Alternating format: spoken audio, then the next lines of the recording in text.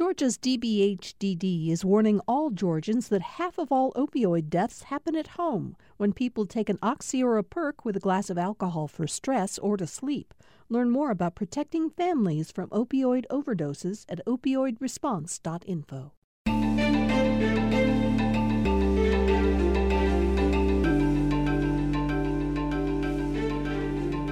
It's time for another Political Rewind. I'm Bill Nigut. We've got a panel of veteran political journalists on the show today and lots of politics to discuss. So let's get right to them.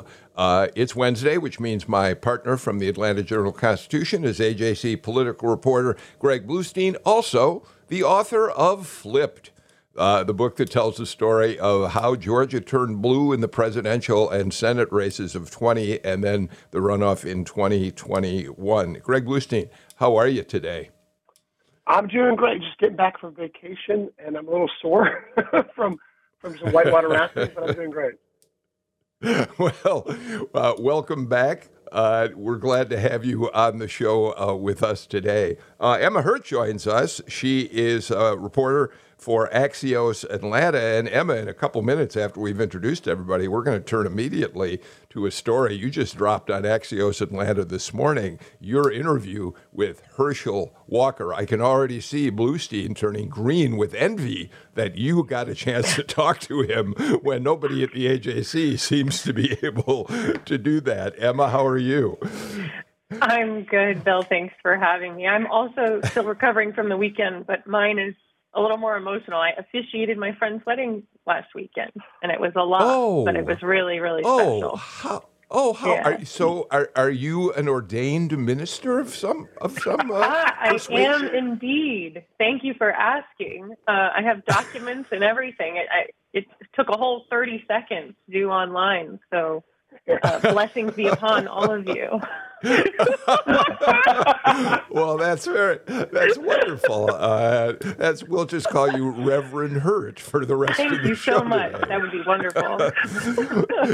Chuck Williams, not only is Chuck Williams a veteran reporter in Columbus, Georgia, where he now works for WRBL, his long years as a print reporter down there, he's a legendary reporter in Columbus, Georgia. Chuck, that means you're getting old.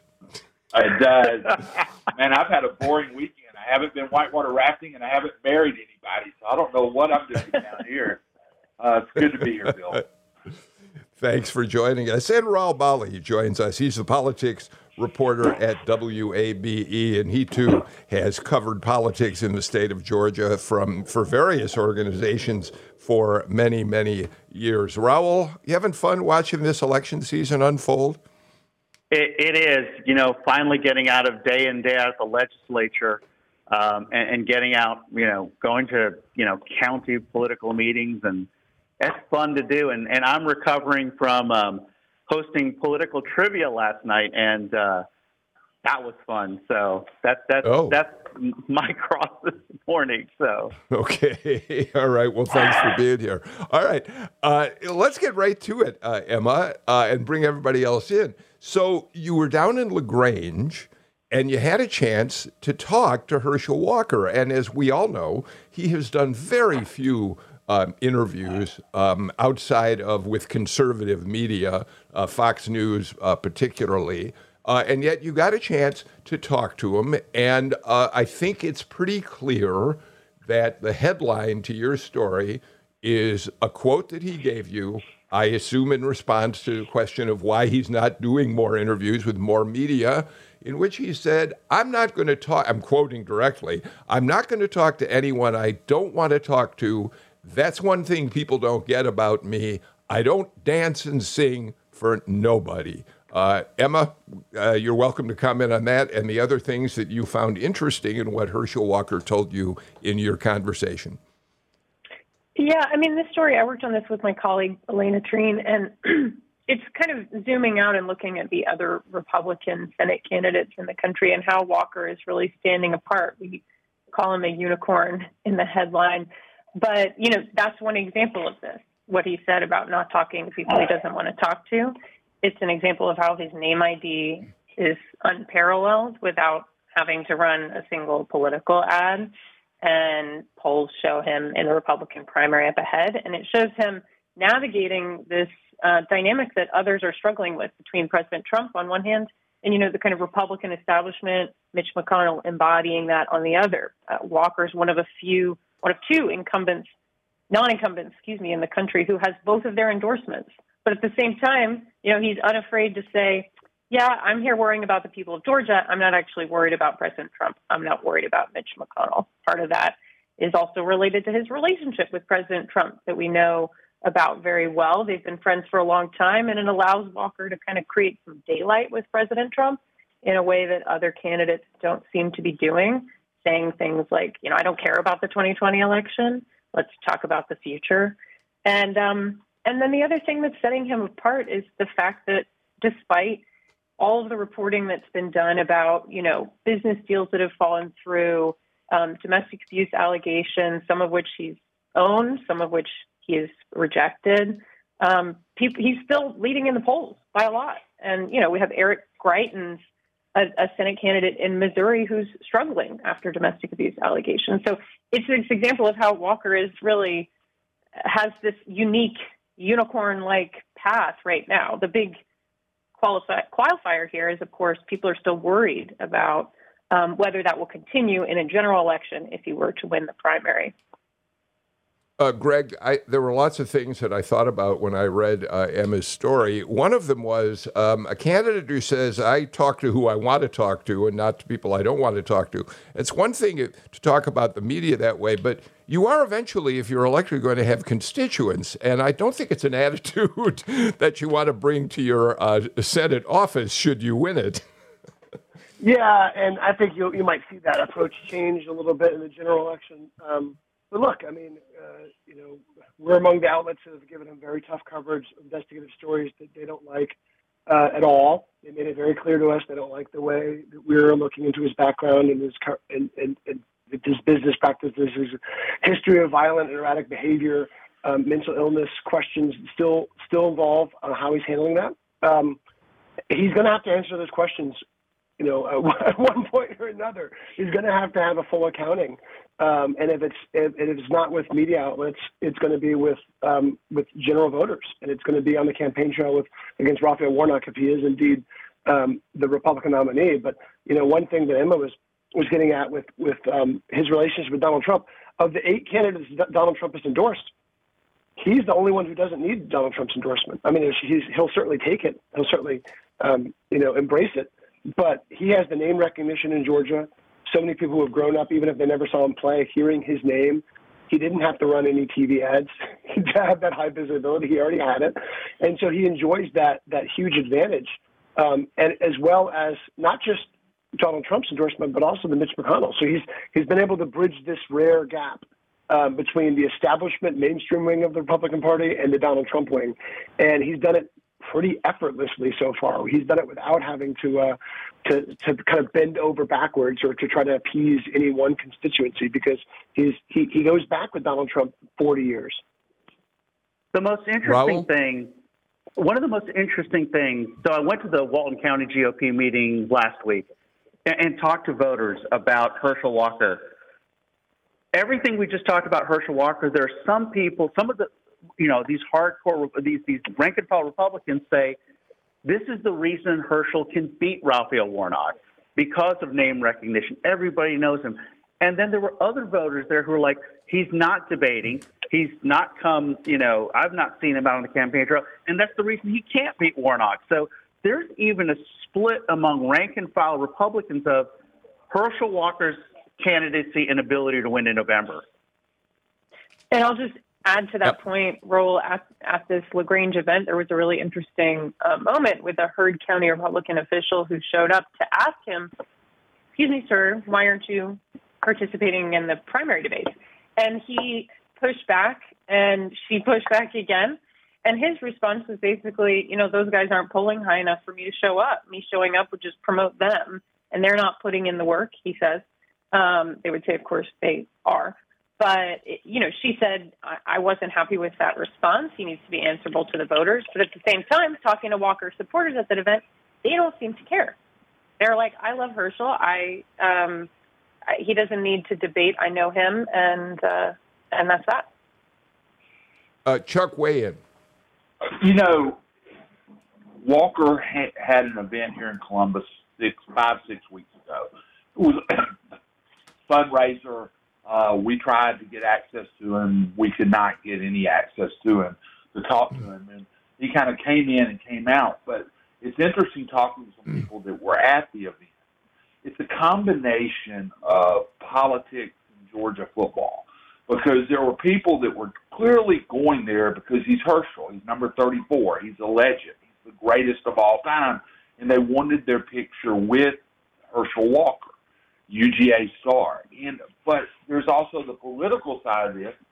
You know, the people that were in Columbus who were there were part of our political donor class.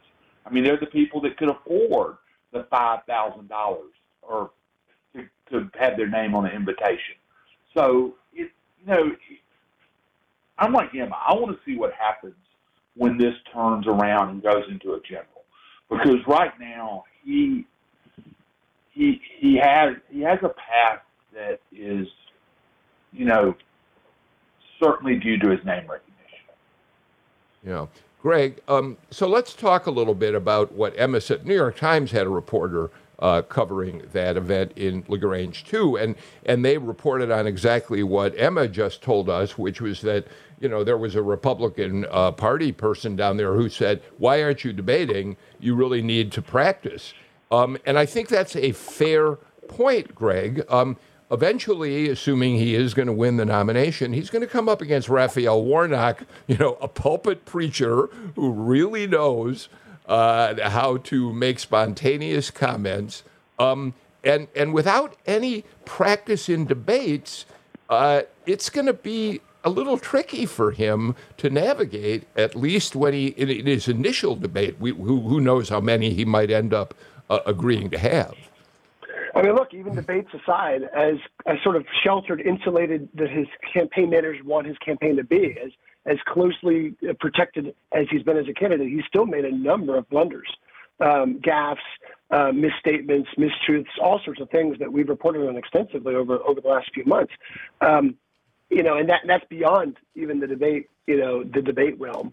Look, as a reporter, as a citizen of Georgia, of course I'd want him to debate, but, putting on like your campaign strategist hat, it doesn't. I understand why they're not debating. He's at 60s, even 70s in some polls. His internals show him at 2/3 of the vote. They feel like there's no reason to give his opponents, his Republican primary opponents, any oxygen, any more fuel to what would be a big, huge media spectacle, but would have very little impact in their view on the overall outcome of the race. Only, as one of our friends, Martha Zoller, said in a story I wrote a couple weeks ago, he has nowhere to go but down. So why punch at these other candidates? You have not heard him say their names, even once in his campaign. His campaign aides hardly say his opponents' names. At the same time, there are some signs that they're trying to rev up. There's some outside groups that are associated with them that have rumbled about spending money for Gary Black and for Latham Sadler. But the truth is, we haven't seen any significant ad spending yet, and we're about a month away from the primary. Time is running short if they want to make any dent in this media universe right now, because it costs millions of dollars to get even a small bump in the polls right now. Greg, one quick question before we move on. Gary Black is the candidate, the current ag commissioner, who comes closest to Walker in the polling, but closer means he's within maybe 40, 50 points of Walker, whereas the others are far below that. Is there anything at this point which suggests that Republican Senate race somehow could end in a runoff? I mean, could there be some electric, dramatic event that could drive down Walker's numbers? But at this point, it looks like he's a presumptive winner without a runoff, right? Yeah, it looks like that.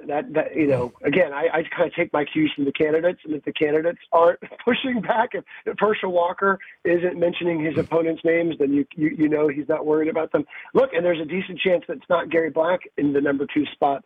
It could be Latham Sadler. He has more cash on hand. He's gotten more traction, but he is still polling well outside a runoff spot with Herschel Walker well above 50%.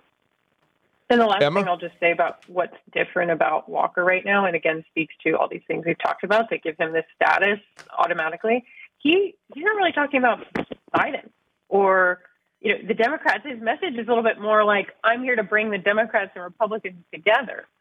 Just because you're a Republican doesn't mean you're right. Just because you're a Democrat doesn't mean you're wrong. And this, in this polarized world, is a very different message than we tend to hear from Republicans, even in a primary. Because, saying, of course, that very well might change once he gets into a general. But for now, it's another example of why he's different. Okay, let's move on. I was struck yesterday, Chuck, by a news release that came out from the governor's office announcing that Governor Kemp has joined what is being called the American Governor's Border Strike Task Force. Governor Brian P. Kemp announced today that he's joined the American Governor's Border Strike Task Force. In the absence of federal leadership, states are partnering together to create the task force to disrupt and dismantle transnational criminal organizations by increasing collaboration, improving intelligence, investing in analysis, combating human smuggling, and stopping drug flow in our states. Of course, it's a slap, Chuck, at President Biden, especially he's particularly vulnerable right now because of his decision to roll back Title 42 and allow people applying for refugee status to enter the country. But what I don't see in this news release is much detail on what exactly this task force is going to do. So it's hard for me not to read it pretty clearly as a political document, Chuck. I think immigration is a political issue, and we're not on the border here in Georgia, obviously, unless you consider the border of Alabama. But you look at what this says, and this is targeted strictly to primary voters. And I think Governor Kemp, right now, if you believe the polling, is inching to the 50% mark. He's trying to get out of the May 24th election without a runoff. I know they're saying don't get complacent and all that, but I think a lot of what he's doing when it comes to immigration and border politics has as much to do with not having to wake up on the 25th and campaign against David Perdue as much as it is to wake up on the 25th and start the campaign against, or refine the campaign against Stacey Abrams. It's obviously started. So to me, that's what this is about. Raul? And that's what we're noticing on the campaign trail is David Perdue is trying to find these line of attacks to go against Governor Kemp, and Governor Kemp trying to close some of these doors. We've seen Buckhead Sidhood come up. You've seen Rivian come up. And that's what some of these things look like to me is Governor Kemp trying to shore up any kind of issue on the right wing that he could be attacked by Candace Taylor or by David Perdue. Yeah, Greg? Bill, he's trying to slam the door shut on any sort of chance that David Perdue reaches a runoff. If you think about all of Governor Kemp's campaign promises, one of them, maybe the biggest unchecked boxes, involves illegal immigration. He famously promised to pursue illegal immigration himself in his pickup truck when he was elected back in 2018.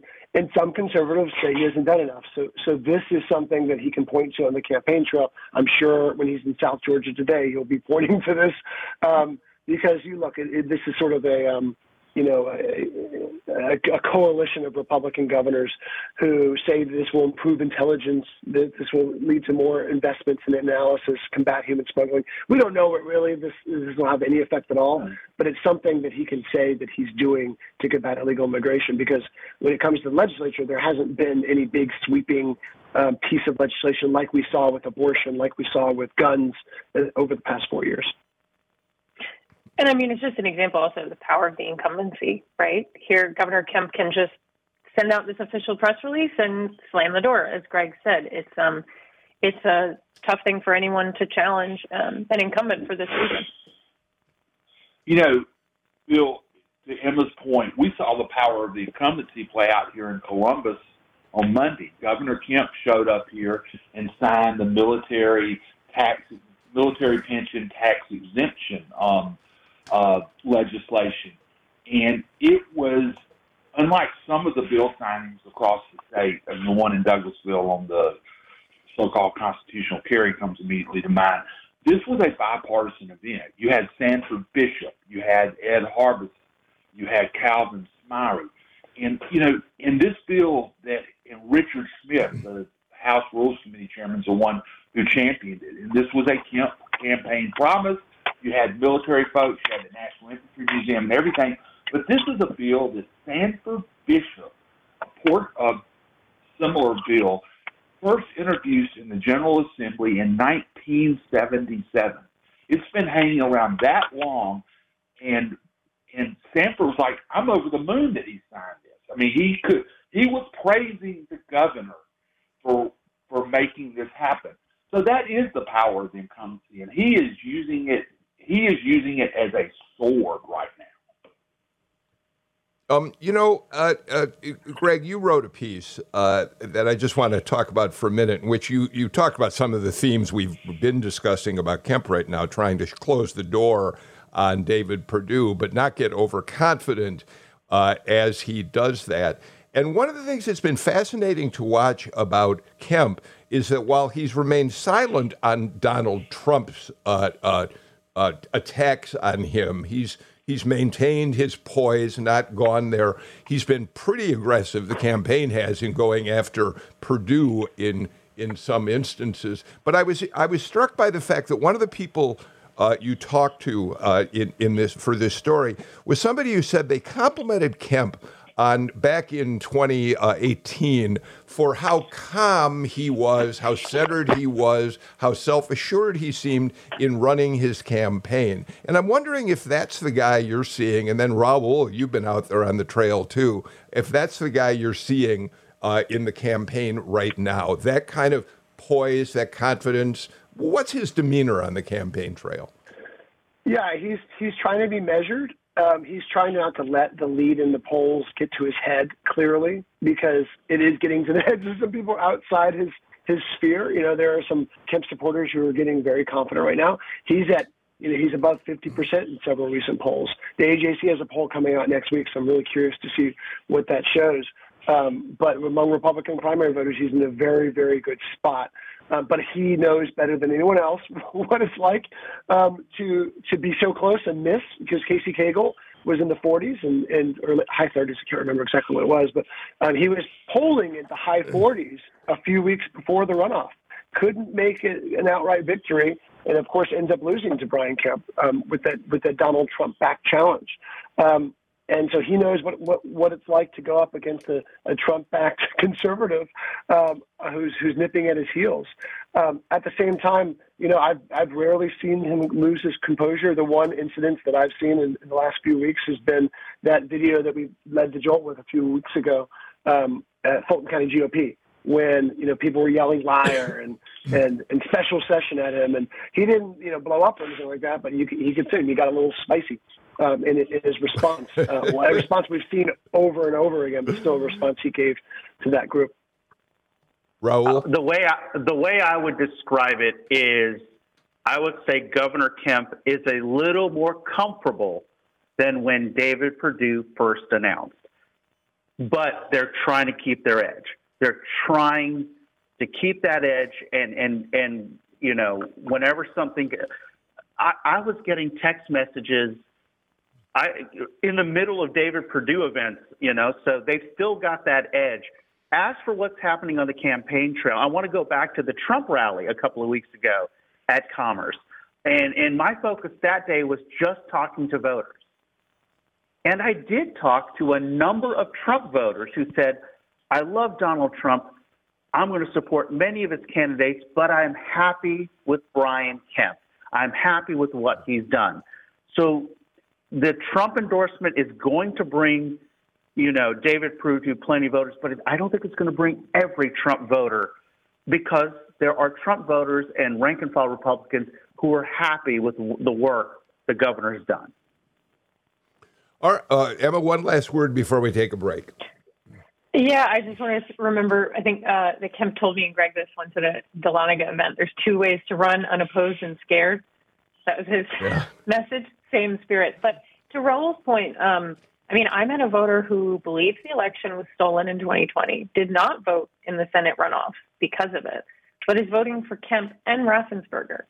So, and wants Trump to run in 2024. So I do think there is this nuance about the Trump endorsement that we need to pay attention to. All right. Thank you for a great start to the show. We got to get to our first break. We'll be back in a minute with more on Political Rewind.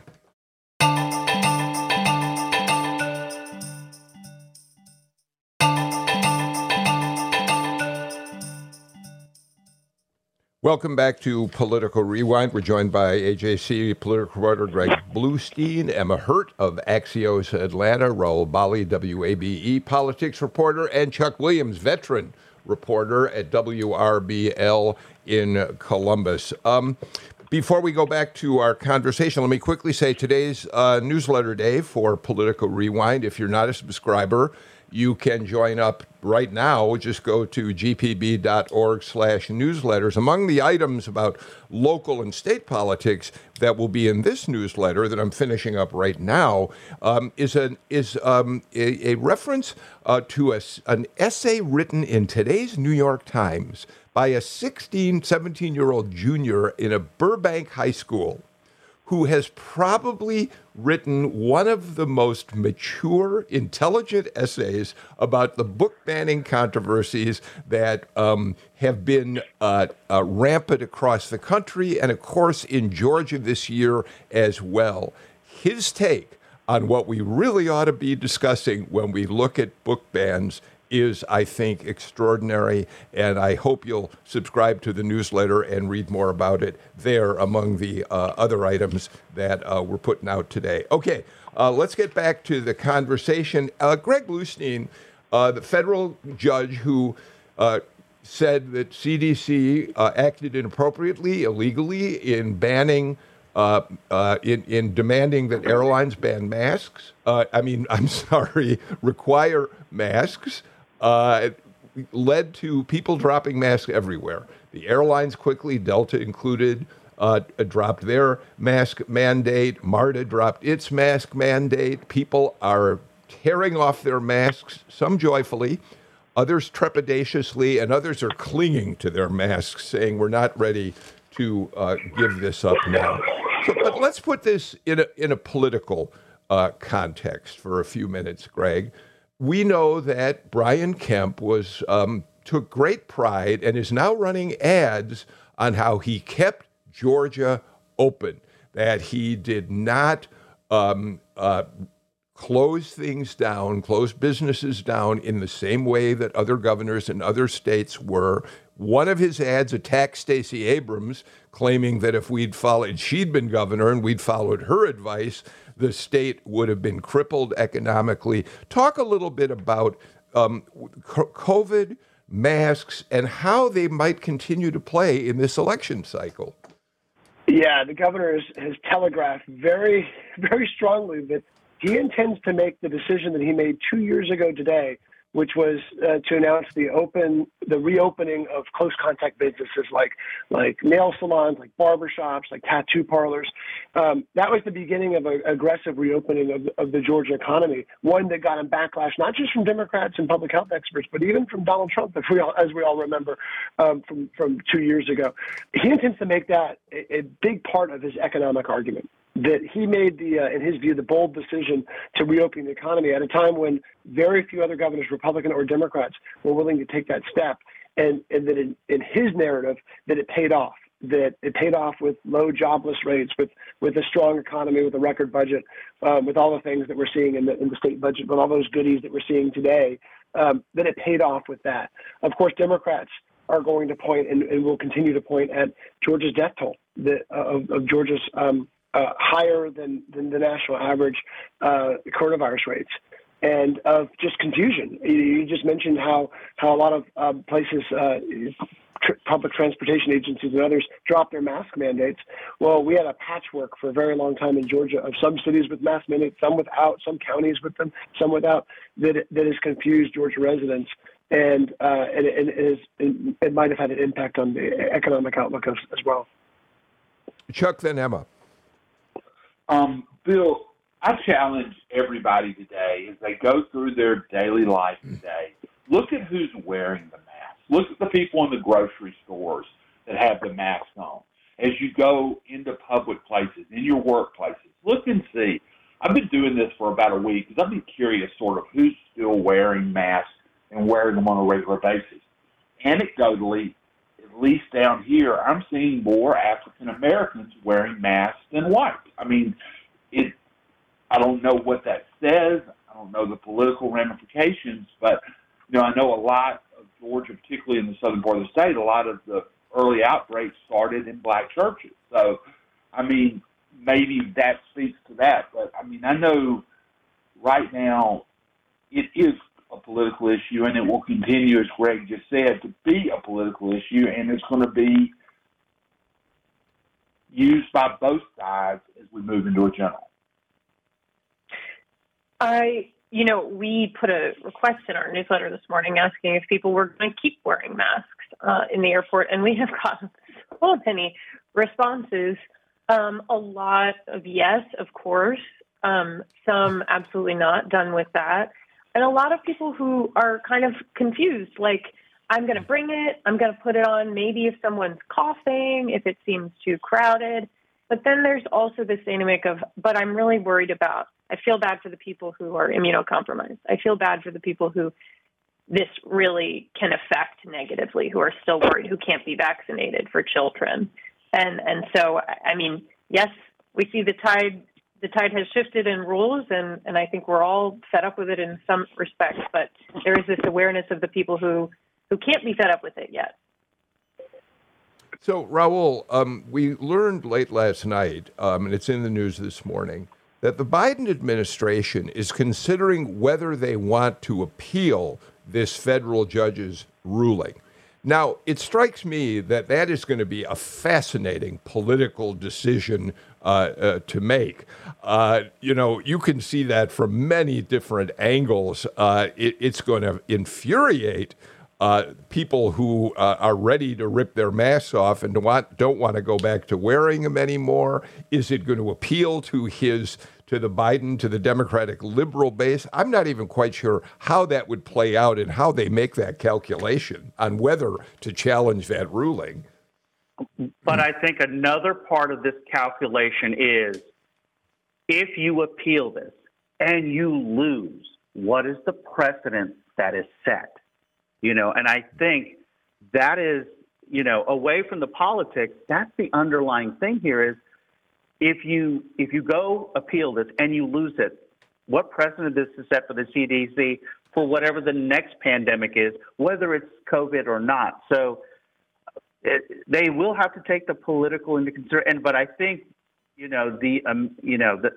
pause and waiting on the appeal kind of hints that there may not be an appeal in the end. Greg?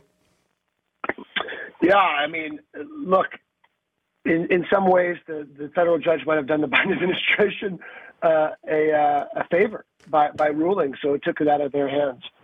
Because, there's been a number of articles and a number of even Democrats saying that at this point it's sort of a choose-your-own-adventure way of how to handle the pandemic. And some people will choose to continue to wear masks in public places and indoors, but for many people, they're not. As Chuck noted, there is we've seen it in Metro Atlanta for a very long time now, is an unwillingness even in the height of the pandemic to wear a mask anymore, and a lot of people feel like that's behind them. Natalie Mendenhall points out to me that she was home visiting her family in Chicago over the Easter weekend and came back on a plane last night and was apparently one of the few people who continued to wear a mask. So we will watch how that unfolds in the days and weeks ahead. And I'm still, Greg, I have to say, I can't quite get a handle on how important COVID will be certainly in the general election. And I suppose it's going to depend on where we stand with infection rates come the fall. Yeah, and if there's new variants, or if there's, if it's proven that our inoculation starts to wear off, things like that. But we're seeing. Look, Raphael Warnock's first ads, no masks, right? Stacey Abrams' ads, no masks for the most part. Republicans are going to use any sort of image of Democrats without masks on as a way to charge them with being hypocrites. We saw that from Stacey Abrams' famous visit to that elementary school not that long ago. But Democratic candidates are signaling they're ready to move on as well, and they don't want to, unless there's a retrenchment, they don't want to focus on this as much. Okay, Rahul Bali, let's move on to a race that we have not given much attention to on the show so far, and we really need to start watching it a little bit more closely. And that's Lucy McBath and Carolyn Bourdeaux, both running for the Democratic nomination. Bourdeaux, of course, the incumbent. McBath moved to the 7th because redistricting made her 6th district a Republican district. So we've now got two incumbents essentially challenging each other. According to roll call, just to put it in a larger context, incumbent on incumbent races this year have raised a total of $6.5 million just in the first quarter of this year. So there's a lot of money being dumped into those races. McBath reports that she raised $804,000 in the first quarter. Bourdeaux, $593,000. And it appears that Lucy McBath is getting support from Washington figures that Carolyn Bourdeaux hasn't been getting. How is that race unfolding in your viewpoint? I think Congresswoman McBath is trying to make this kind of a done deal. I think that's the approach she's trying to take. She's also bringing in those endorsements of local politicians, where you've got Congresswoman Bourdeaux saying, "Look, I've been the person representing most of Gwinnett, and Gwinnett's the largest part of this district." Making the argument that, I've been representing this area. I was the one who helped flip this area. And I do want to mention State Representative Donna McLeod, who's also in the race. She continues to point out that, hey, I'm the person who lives in this district and represents this district. So those are kind of the dynamics you're seeing there. The other interesting thing there, is are people figuring out which district they live in? And I think that's also, as somebody who lives in the Brookhaven area, I'm got a change I'm going from 6th to 4th. You've got people in Gwinnett who are trying to figure out which district they live in. Not only the 7th, there are people who didn't realize that they're in what is the new 7th. So that's part of this, too, of figuring out what district do I live in, who's going to be on my ballot when I show up here in a couple of weeks. Emma? My colleague did a story looking nationally at all of the incumbent races, House races in the midterms, and they're all sort of a microcosmic look at these bigger issues at play in the two parties, the sort of more extreme wing and a moderate, who are being pitted against one another, whether that's a Trump-backed person and someone who voted to certify the 2020 election on the Republican side, or in the Democratic side, we have Lucy McBath, who's known as more of a progressive for her fierce gun rights advocacy, gun control, advocacy, and Carolyn Bourdeaux, who is known as a moderate, as someone who wasn't afraid to stand up against Biden's infrastructure bill at one point. So this tells a bigger story, too, about where each party is at when we zoom in on these races.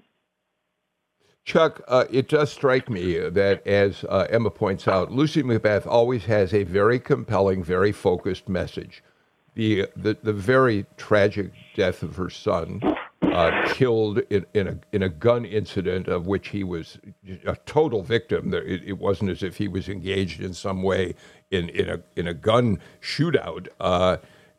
That's a compelling message and focuses very narrowly, and it strikes me really gives her something to say her campaign is about very specifically. Yes? I think that's what you're seeing the congressional campaigns. And I can't speak much to the Bourdeaux-McBath race because that one's sort of geographically out of my comfort zone. But, we have Congressman Ferguson, who's being challenged down here, Congressman Bishop, Republican and Democrat, who both have pieces of Muskogee County being challenged. But, where you have an issue like Congressman Matt Bass has, you will play that issue to your advantage the best you can, and particularly one that's as personal as that one. Greg? Yeah, and I want to point out, too, she's also, made expanding Medicaid, expanding health care access, and voting rights a key part of her campaign as well, Congresswoman McBath. But look, this is part of the new reality of Georgia's redrawn maps. There might be only one truly competitive general election House district in the state now, and that's the second down where Chuck is in Southwest Georgia. So he's got that fun race, but for the rest of us, throughout the rest of Georgia, our only competitive congressional races are going to be in the primaries, not the general elections. And so we're going to have a lot of Democrat fighting, a lot of Republican fighting. We're seeing that in the 10th, we're seeing that in the 7th, we're seeing that on the 6th as well. And we're seeing that to a lesser degree in the 13th district, David Scott's district. So districts like that are facing really tough primary challenges. So the way to frame it, in some sense, is that as much as Donald Trump and all that is helping to shape the direction of the Republican Party in Georgia, so are these primaries on the Democratic side, because they'll show you a lot of how far left, what issues are really resonant to Democratic voters. We're going to find out May 24th on the Democratic side of the ballot. Chuck, quick word before we get to a break. The Georgia second will be competitive. It's like 2-3 point Democrat lean now. And I talked to Congressman Bishop on Monday, and he's preparing for that. But he is going back to, I've always fought for the farmers. You're really hearing him do the things that have kept him in the office for 30 years, and he's the dean right now of the Georgia congressional delegation. All right, let's get to our final break of the show. I got a couple more items I'm really looking forward to talking to the panel about after these messages.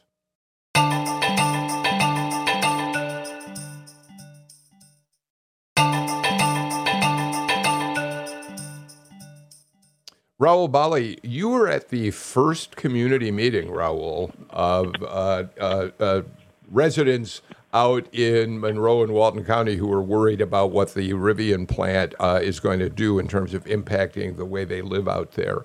Tell us a little bit about what you saw in terms of the concerns expressed by the people who were at that meeting. So, Bill, the agenda for Monday's meeting was environmental issues, and there were plenty of environmental issues discussed, water issues, what would happen if there's a fire at the plant, handling hazardous materials like the ones that are used in those vehicles. But underlying the whole meeting is this frustration and this anger that the project was just dropped on the folks of Morgan, Walton, Jasper, and Newton counties, especially Morgan County. That was where a lot of the people who spoke out against it were from, because part of the project sits in Morgan County. And the people feel like, despite the public hearings and I heard this so many times, it's a done deal. And you kept hearing, and that these meetings are for show. You heard Governor Kemp's name mentioned a number of times, not in a good light. 10th congressional candidate Vernon Jones was there. A number of campaigns were there. I saw a number of David Perdue stickers on the 70 people who showed up, many to speak against Rivian. And my big takeaway is this. In a May primary where Governor Kemp needs every vote to avoid a June runoff, could this be an issue, especially if David Perdue is able to make the argument outside of that area? If it's just Morgan County, that's going to be a handful of votes. But if he's able to make that argument outside of the area, and I make the same argument when he talks about Buckhead cityhood outside of the Atlanta area. If he's able to expand those issues against Governor Kemp, does he get more votes and enough votes to cause a runoff? So, Chuck Williams, yesterday, Sam Olens and Michael Thurman were on the show, and of course, both of them have had a lot of experience in running. In Sam Olens' case, he was Cobb County Commission chair. Michael Thurman continues as the CAB chair. Now, Sam Olens made the point that he thinks that Governor Kemp has done more to encourage economic development than many governors before him. So he made a positive comment about Kemp. He's a Republican. But on the other hand, both he and Thurmond, having had experience in dealing with communities and economic development, made it clear they think that the state did not do enough, if anything at all, to bring the community in on how the Rivian decision was being made. You know, I had a fascinating conversation with somebody else who knows something about economic development last week, Congressman Drew Ferguson. His father was with the West Point Development Authority and literally put together the land deal that made the Kia plant possible. Ferguson became the mayor of West Point as Kia was ramping up. And I asked him about Rivian and sort of what was happening. Congressman Ferguson's take was when Kia came into West Point in 2005, West Point was 20 years into the textile gone.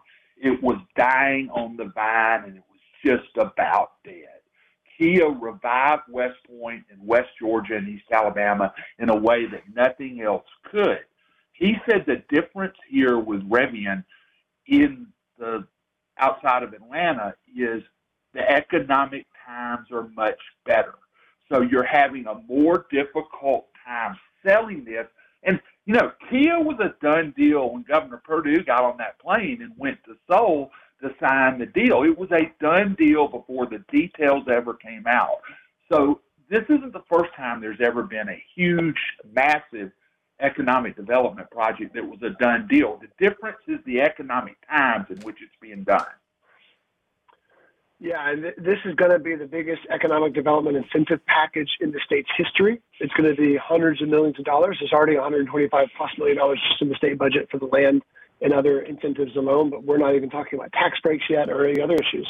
And look, I mean, it's hard to fathom any sort of state political leader coming out against this. It was at least a few months ago because of the Kia background, because Georgia has long sought auto dealers, right? Auto manufacturers. These huge, giant economic development projects that involve tens of thousands of jobs when they're all said and done with suppliers. But David Perdue feels like he has a message. And his strategy is not just the community closely around Rivian, which includes many Democrats who also oppose it. I saw, Em and I were at the same event, we saw people wearing Stacey Abrams blue shirts opposing the Rivian plan as well.